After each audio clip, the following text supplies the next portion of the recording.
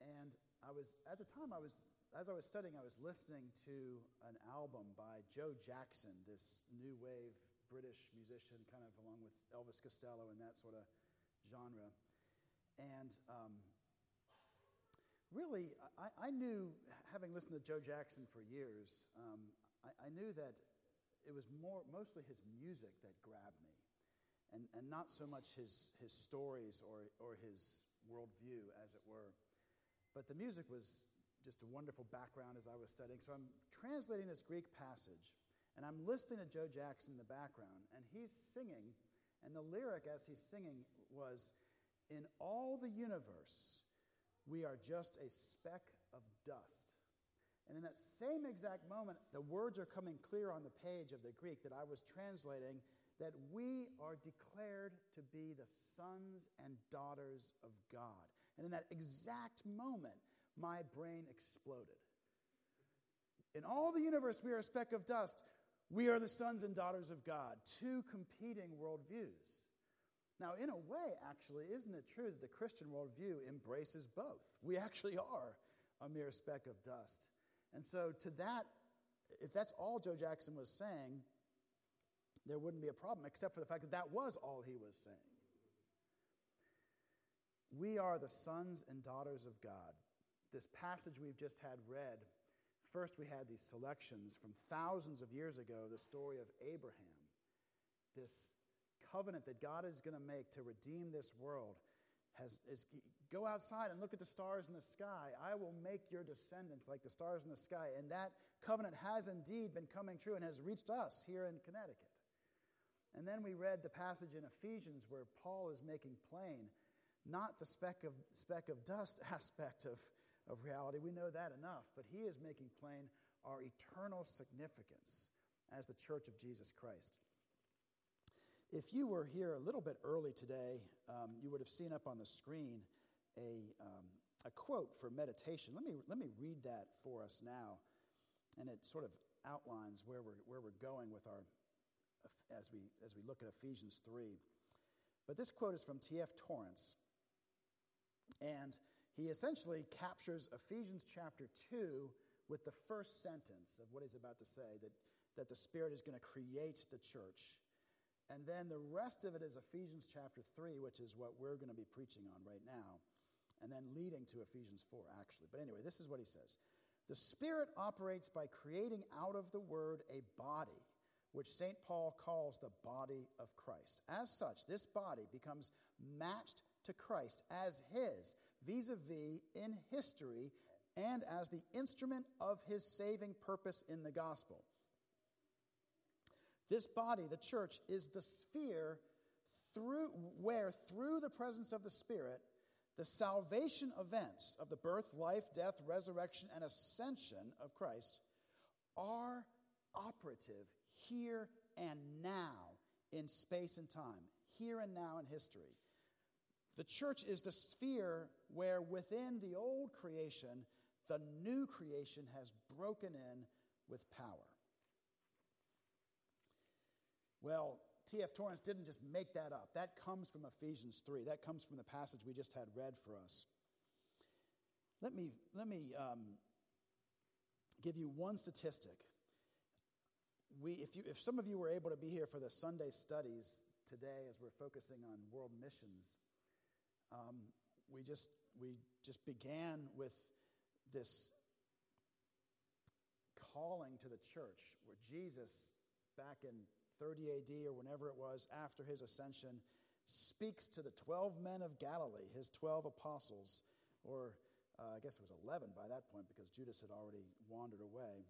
But he's speaking to these men of Galilee, and he says, "You will be my witnesses to the ends of the earth." And then as Acts chapter 1 goes on, those men have a company of the faithful women that were believing in Christ, and they meet in the upper room together. And so we're talking about mere dozens of people. So what had happened to the promise given to Abraham, that his descendants would be like the stars in the sky?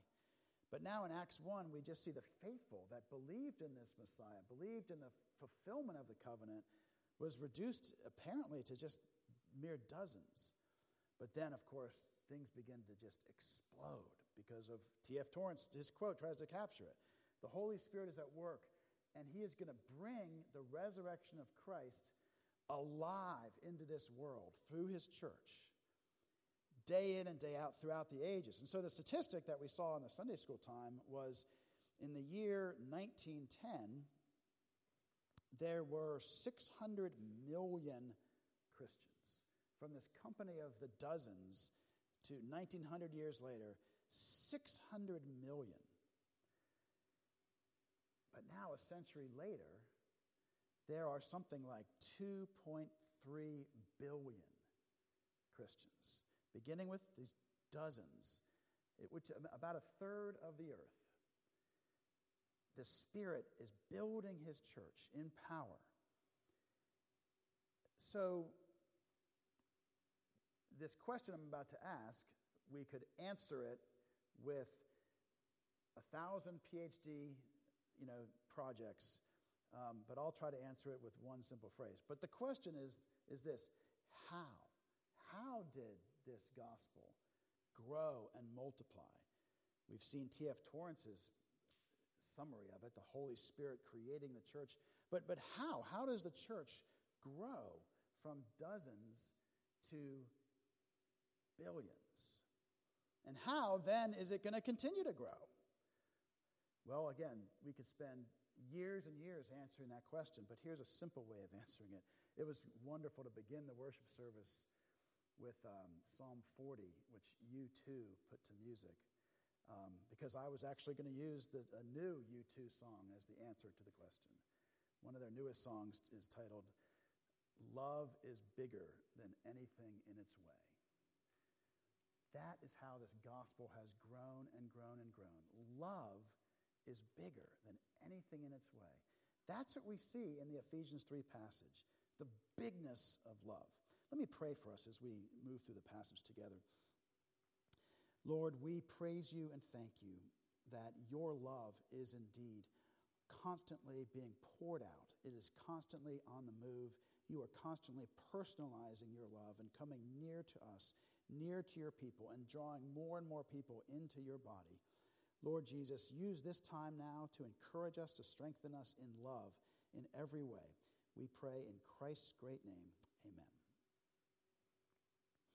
I think the bulletin, you have the sermon title there from Ephesians 3, to the church, through the church, and in the church. So it's a rich passage, this whole chapter, but we're going to try to summarize it under those three headings. To the church, through the church, and in the church. The first part of the passage, we see it begins by Paul talking about something that's been given to him. He is the one, verse 2, to whom God gave a stewardship of his grace. God gives this grace, a stewardship of grace, not to everyone willy-nilly, but to Paul.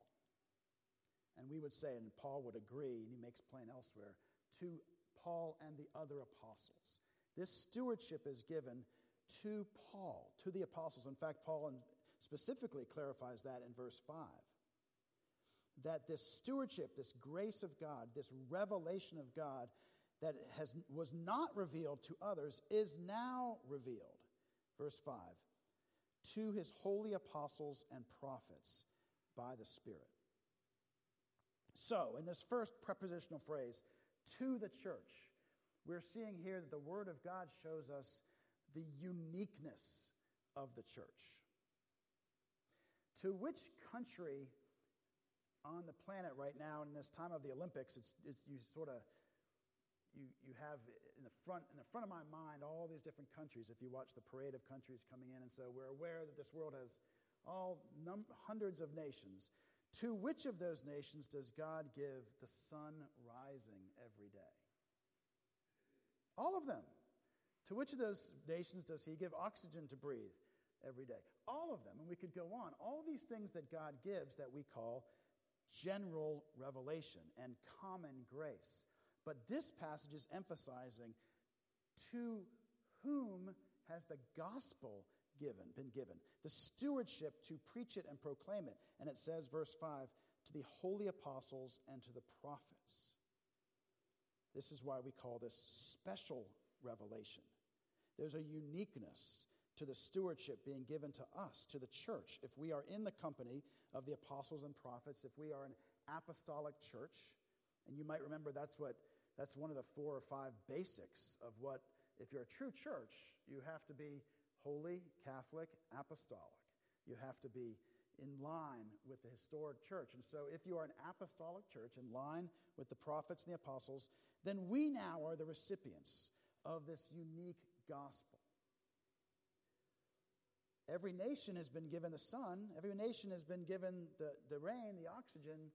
There's all sorts of grace, but only to the church. To the church and the church alone. Those in the apostolic line. In keeping with the apostles and prophets, the uniqueness of this gift. And it's a stewardship of grace, and we could talk all day long about this grace. Preston mentioned earlier just this idea that is counter to grace, the idea of karma. Or in some theological categories, we might even call that the category of works, of law. What you put in is what you get out. And we actually hope that that's the way most systems on earth work. I hope that those that keep the law will be rewarded and those that break the law will be punished. I hope that when you take a test, those that have mastered the material get better grades than those that just took lucky guesses. We want the system of karma, as it were, of works, to be the system that keeps the world running. And so that's natural to the human heart. The human heart understands the basics of cause and effect. But what's a mystery to us, what's called a mystery in this passage, what is alien to our human hearts is this idea of grace. And it's the church that's been given the richness of this mystery, that to the undeserving comes this reward, this promise. Well, grace is a mystery, but if you read this passage carefully, and I was really thankful for the way it was read, because it was read, thank you for the scripture reading today. It was, I haven't ever experienced this bad example in this church, praise the Lord, but on occasion you can hear scripture read in seems like a relatively faithless way, that the person reading it, you can't tell whether they believe a thing, that they're just going through the motions. Well, anyway, this was read very faithfully today, and in particular, he brought emphasis when he came to this, and so here is the mystery. So if you read the passage carefully, it's not just grace that's the mystery, but the mystery, as he pointed out, is in verse 6. The mystery is this, it's that the Gentiles are fellow heirs. That's this mystery. This mystery is that when it was promised to Abraham that it's your offspring that are going to be a blessing to the whole world, the mystery is that God did not mean biological offspring. God meant those that were spiritual offspring, who shared the same faith that Abraham had. And that was a mystery, and it wasn't apparent. It wasn't apparent, and even the early Christians were confused. And it took a special revelation to Peter to make super plain, no, the Gentiles are clean now. This was never meant to be for one tribe, one ethnicity. This mystery is that even the Gentiles who have spent thousands of years persecuting you and trying to wipe you, Jewish people, from the face of the earth, are now included. And you who have hated them and they who have hated you, there's an ethnic difference, there's a religious difference, there's all sorts of differences, but the mystery is that now even the Gentiles are made fellow heirs, members of the same body, partakers of the promise in Christ Jesus through the gospel. Members of the same body. Members of the same body. When you think of that word member or membership, and I checked it out this week, I looked it up in the dictionary.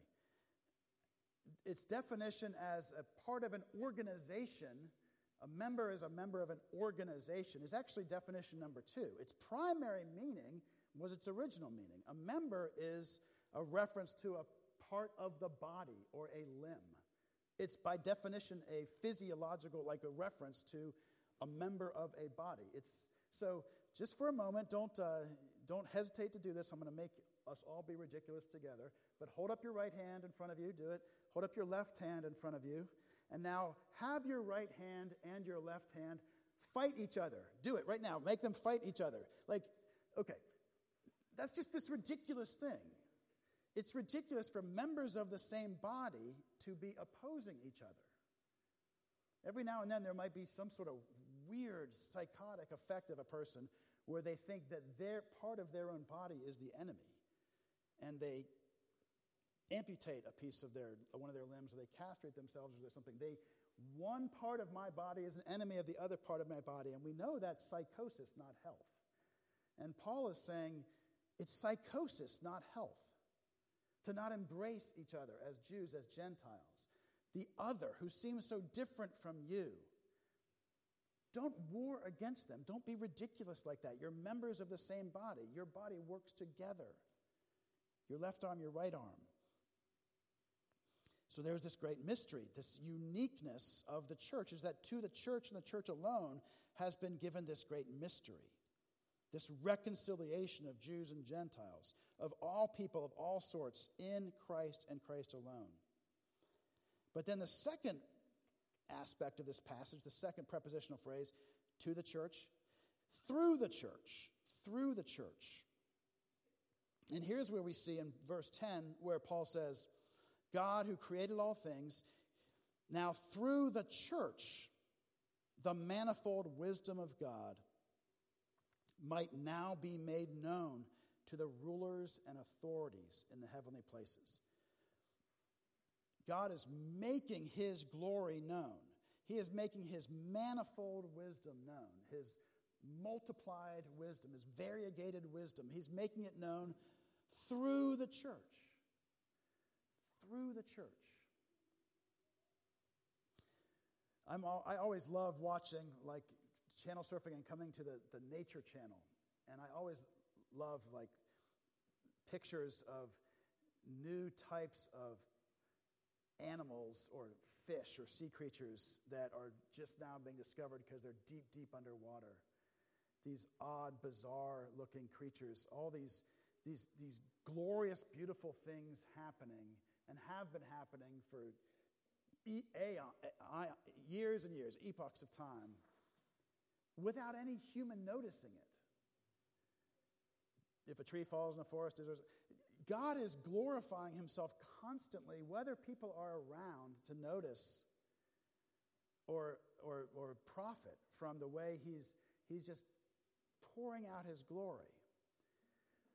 But the knowledge of reconciliation with him through his Son, the promised Messiah on the cross, can only be found through the church. The church, it's through the church that this manifold wisdom is made known. And so the first prepositional phrase, to the church, we're learning about our uniqueness. We're distinct from every other institution on earth. The second prepositional phrase, through the church, we're learning about our calling. What is our calling? Our calling is to be the manifold, the vessel through which he makes his manifold wisdom known. What is he making known? Paul uses these three parallel phrases in verses 9 and 10, or verses 8, 9, and 10. He's making known through us his unsearchable riches. Secondly, the mystery hidden for ages. Thirdly, the manifold wisdom. Now, how does he make it known through us? Sometimes we've used a phrase around here, and we want to keep using this phrase because I think it's a great way of answering the question. That he makes his wisdom known through the church, by the church simply being the church. Simply being the church. He's making his manifold wisdom known. What do we mean by being the church? It means a community of people in right relationship vertically with God and horizontally with each other. And this the profoundness of our community there, it's through us just simply being the church that his manifold wisdom is now passed on through us. And what I find fascinating about this passage, I think if you've been a Christian for some time, you're somewhat aware, and if you're not yet a Christian or soon to become a Christian, you'll find this out, but that you feel a sense of responsibility to be what's called a witness for God's grace to you, and to testify to that, to talk with others about that. Part of the good news, though, is that the method by which God does that isn't dependent on any one of our personality strengths or weaknesses. If the method for how to be a witness required being really well-spoken, being outgoing, being self-confident, taking initiative, then 1/10 of us would be able to live out this strategy of God. How to be a witness by well-spoken, confident people taking the initiative to tell the story about Jesus. But the good news is that the strategy, how to be a witness, is that we are the witness. The church, being the church, is the witness. And so, practically speaking, not to minimize our calling or responsibility. Certainly if somebody wants to talk with you about your faith, talk as much as you feel confident, but not to minimize it and reduce it to this. But one fantastic and simple strategy that we can all do is just simply invite people into the life of the church. Let the church corporately be the witness, as was God's design, and don't take all that messianic complex upon yourself. Through the church, the manifold wisdom of the church, because in the church we experience this Jew and Gentile reconciliation. The relationships with those that we otherwise wouldn't have a relationship with. And the world notices this. And so, another aspect of this passage that along those same lines gives us great confidence, certainly gives me great confidence, is look to whom in particular we are to be manifold witnesses, or the manifold wisdom of God through the church, witnesses to whom in particular. If you have the passage in front of you. Through the church, the manifold wisdom of God is now made known to the watching world. And that doesn't say that. To our neighbors. It doesn't say that. Now that's implied, but who's it? It's to the rulers and authorities in the heavenly places, which in the broader context of Ephesians, Paul makes this super clear 3 chapters later in Ephesians 6. That same phrase he uses 3 chapters later to refer to demonic forces, the spiritual forces of wickedness and evil. Beelzebub is that word that means the Lord of the flies, the prince of the air, these spiritual forces of wickedness and evil. That's who we are manifold witnesses to. And so we could talk about this and all its implications, but here's one implication, is that the response of those we are witnessing to is not our responsibility. Because even the demons are the ones to whom we're to be witnessing to, and they are by definition irredeemable. They won't respond. And so we are just set free to just be ourselves and let the results be in God's hands. But then a second implication is that great logical method of arguing from the greater to the lesser. If we're called by God to be witnesses even to these irredeemable, utterly unreasonable, and thoroughly wicked forces, then you know what? We really can be witnesses to mere humans, no matter how twisted they may seem. We know our own hearts, and so there's no need to be intimidated that God has placed us as a church here in New Haven, here in Connecticut, here in America, here in the Western world, here in the 21st century. No church ever needs to feel intimidated, because the manifold wisdom of God is being made known through the church, even to the rulers and authorities in the heavenly places. And so we're set free. arguing from the greater to the lesser, to not be intimidated as we witness to the glories of Christ in whatever context he's placed us. And then finally now, the third prepositional phrase, to the church, the uniqueness of the church, through the church, our present calling, and now in the church. There's something happening in the church that's profound and glorious. And what we see here is that near the end of the passage, Paul says, to him be glory in the church and in Christ Jesus throughout all generations.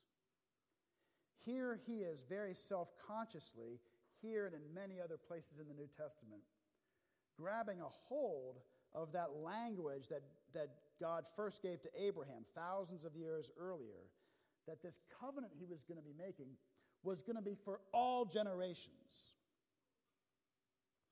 And they were given these little mini covenants in the Old Testament, like to Phinehas and his offspring, and those weren't ever intended to be for all generations. This Abrahamic covenant was, and so if Paul had come along and said, you know, this Jesus who you just crucified, he was simply fulfilling one of those mini covenants, then people probably wouldn't have given Paul that much of a hard time.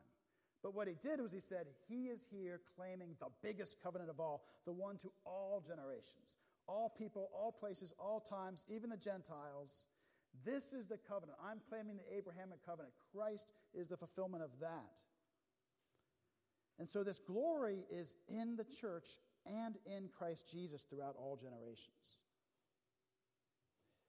Notice the pairing there of that the glory is found, God's glory is found uniquely in the church and in Christ Jesus. It's not one nor the other, nor the other, nor the one. It's both together.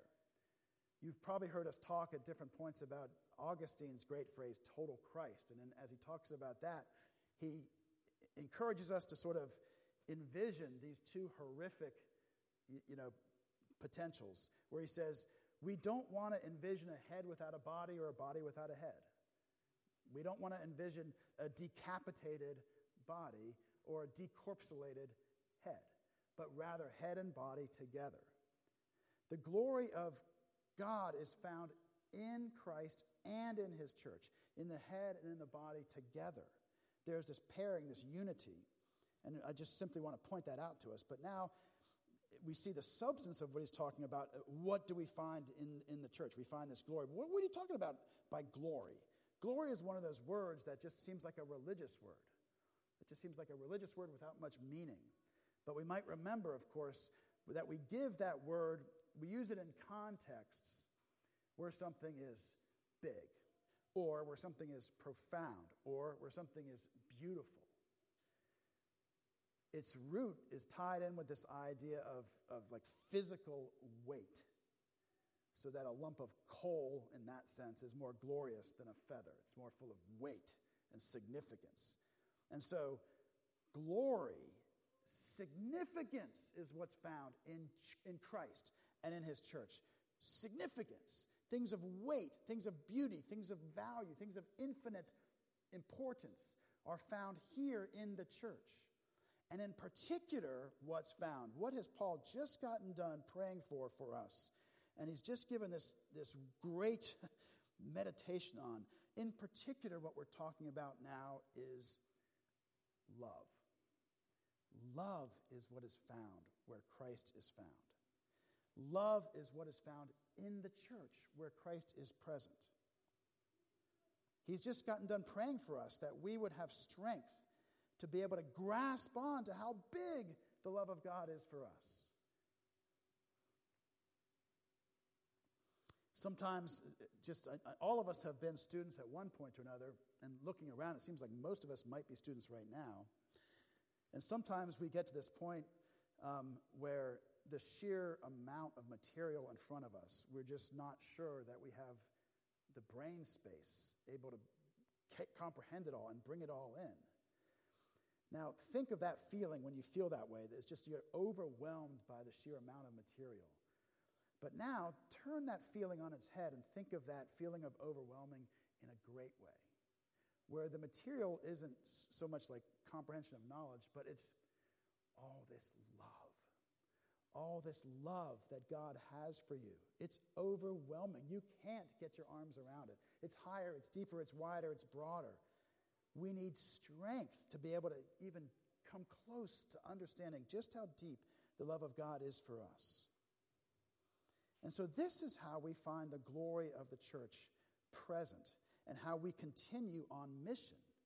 How these 12 apostles multiplied, became hundreds of millions a century ago, and now are billions of people, because love is bigger than anything in its way. The love of Christ experienced in the church, and when people are loving each other, multiplies. So, here's how we wrap up with the final bit of application. Paul then gives us the application of all this in the very next chapter, but that's a sermon for another time. But I'm going to summarize it right now. The application is this.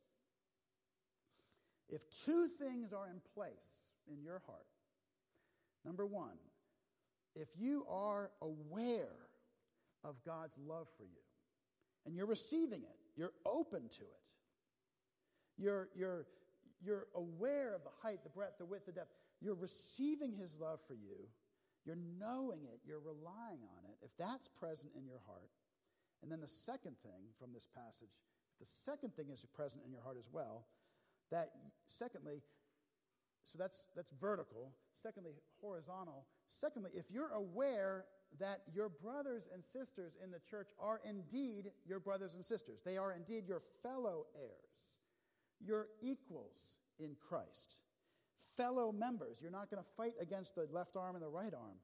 So you're aware of the love of God for you. You're aware of the value and significance of your brothers and sisters, that they are fellow heirs with you. If those two things are in place, you will be one of the ones through whom the church is now multiplying its witness. Jesus says, "Blessed are the peacemakers." We create peace where there was no peace between Jew and Gentile. We create peace in the church of Jesus Christ by receiving the love of God for us, by being aware of the significance of the other. We now move forward. We bear with them in all love. This is Ephesians 4. We bear with our brothers and sisters in all love, with all humility, with all gentleness, with all patience. And now, to wrap up, think of the alternatives. The alternative would be that sometimes our hearts get in that place where we seem to be aware of, number one, I'm loved by God, but I don't consider this person a fellow heir with me. That just creates peace breaking. That's not peacemaking, that's peace breaking. You become hostile, you become arrogant, you become indifferent, dismissive. So that's the person, sometimes we're aware of the love of God, but not valuing those around us. But the second alternative would be just very aware that the person around me matters, but not aware of God's love for me.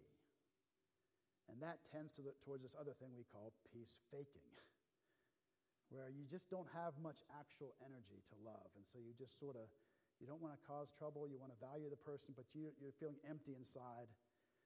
So aware of the love of God, but not the significance of other, peace breaking. Aware of the significance of the other, but not the love of God, peace faking.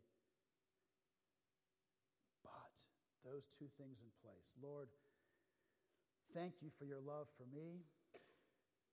Help me to grasp it. Thank you, Father. We all pray now, thanking you for your love for us. Help us to grasp the height, the width, the breadth, the depth of your love for us. Thank you that we're fellow heirs. We're fellow members of the same body. We're partakers of the same mystery with our brothers and sisters in the church. Lord, stabilize those two things so deeply in our hearts that we really are peacemakers all of our lives. Multiply your witness here and around the world for your glory. In Christ's name we pray.